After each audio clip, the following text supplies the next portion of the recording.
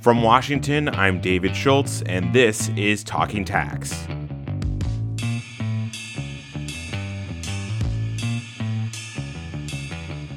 So we've got a situation today where the definition of certain words matters a whole lot.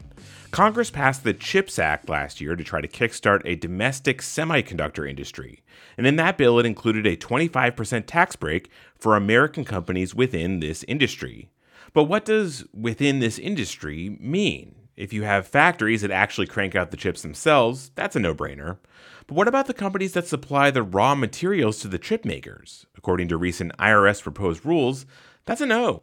And that is really worrying today's guest, Timon Daniels, the Vice President of Tax at Corning. His company, via its subsidiary Hemlock Semiconductor, produces the chip component polysilicon, and he believes that Congress, through the CHIPS Act, intended Corning to get that tax break too. Daniels spoke about his concerns to Bloomberg tax and accounting reporter Aaron Slowey, and he says the goals of the CHIPS Act will go unmet if the IRS continues to exclude the chip makers' suppliers. Well, we've definitely got a big stake in this. Polysilicon, for example, got called out specifically.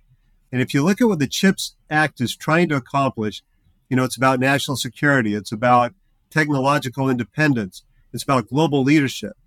And with that, we see the inclusion of polysilicon in the definition of semiconductor as just being logical and critical for a few key reasons. One, we believe there's strong congressional intent there. It's not just semiconductor chips, but also polysilicon. And you can see that, we believe, in President Biden's CHIPS speech, where he talked about Hemlock's operations. He specifically said that the CHIPS Act funds the entire semiconductor supply chain, including key inputs like polysilicon manufactured by Hemlock. And he's not the only one. We've got other legislators who are involved who have said similar things about including polysilicon in that tax credit.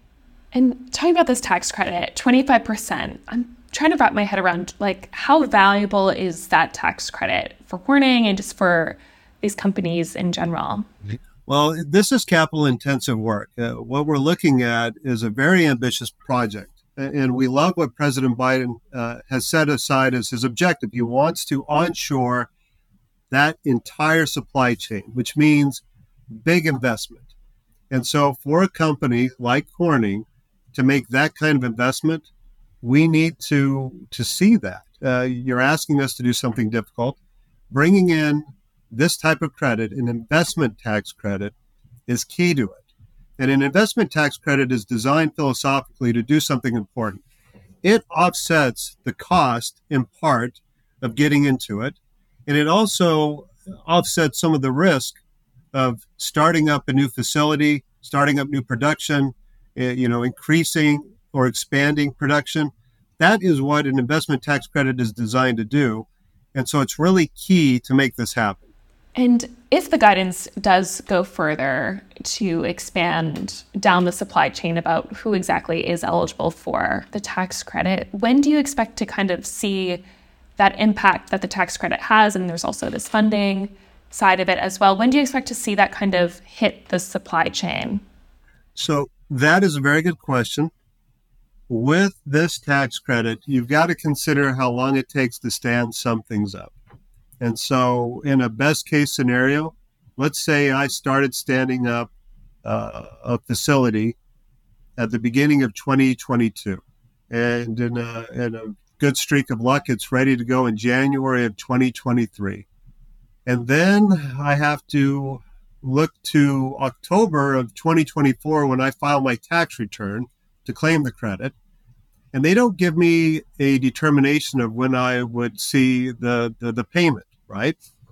I guess it could be part of my estimated tax payments maybe after that moment, but the real value might be in direct pay. And so we would see something in a direct payment come 9 months to a year later.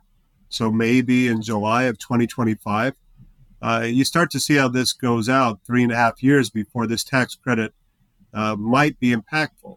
And that's why there's a lot of discussion out there on direct pay. I think taxpayers like Corning are wondering when they'd see that cash just so that they can do their forecasting, do their planning, seek out financing, all key issues in a capital-intensive environment like this. I know you're talking about direct pay. Can you explain what that is? Who's eligible to get it? I know the IRS and Treasury Department also released rules on that as well. What are your thoughts on the direct pay side of the tax credit? Well, so direct pay is an opportunity to treat that payment as a payment that comes directly from the government to the taxpayer. And the process that they've got out there right now is interesting. There's a number of things you have to do before you'd see a payment. The first thing you need to do is register through a web portal that's set to be stood up later this year. And then taxpayers like Corning would have to file their tax return. That usually comes in the following year around October. And then there's a little bit of a lack of clarity on what happens next. The IRS would say, well, we will process your tax return and we will pay you afterwards. And so that's an indeterminate amount of time, maybe 9 months, maybe a year. So it's a point of focus for taxpayers like Corning. And I've talked to my VP of Treasury about this. He's trying to figure out if we did qualify, what does that look like in a financing situation? And he needs some certainty on when a payment might be seen so that he can talk to his financiers and figure out forecasts. So it's a very key piece. Do you have a sense of when you would like to see that refund from the IRS? Like, what is an ideal world for you? Well, in my earlier testimony to the IRS, I pitched a quarterly basis. As time went by, maybe as progress happened on a quarterly basis, provide that credit and gave some citations to some examples where that's been done in the past. I know they're thinking about it. I've talked to the Department of Treasury and the IRS. And let me tell you, a really smart group, wonderful team that's looking at this. And I know that they've heard us. And so they're working through their thoughts on this right now. You also teed up my next question again. So in terms of what you're hearing from Treasury and also just other industry leaders, what are some of the takeaways that you have just from what you're hearing from other companies? And I know you were at the hearing as well. Well, so big questions. In specific, polysilicon represents the question of line drawing. Where do you draw the line on what gets in and what doesn't? With polysilicon, we think it gets in because of the congressional intent. We think it gets in because of the definition. It is the semiconductor. And honestly, if you're looking at policy, national security is one of the policy focuses here. If you really want to secure a domestic semiconductor supply chain, you absolutely need to secure your supply of domestic polysilicon. Otherwise, you run the risk of becoming heavily reliant on a foreign source for your polysilicon, which runs afoul of what you're trying to accomplish.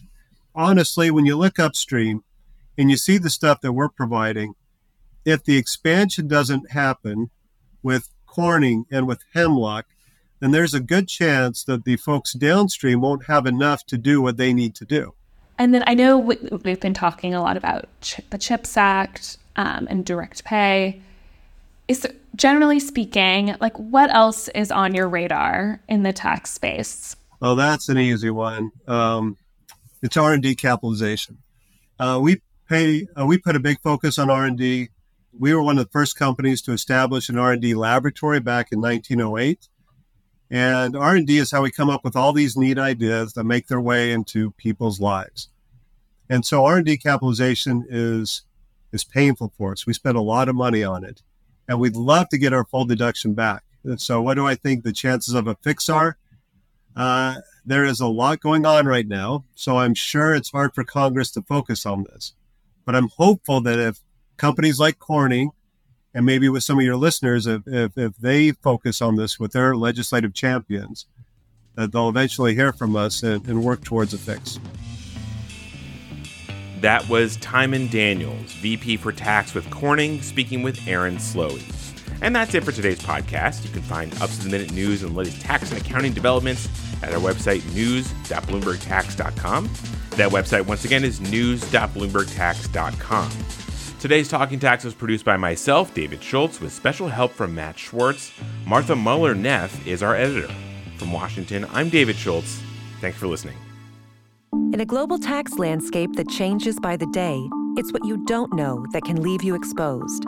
At Bloomberg Tax, we provide market-leading intelligence and practical applications. to help tax professionals work smarter, faster, and more accurately.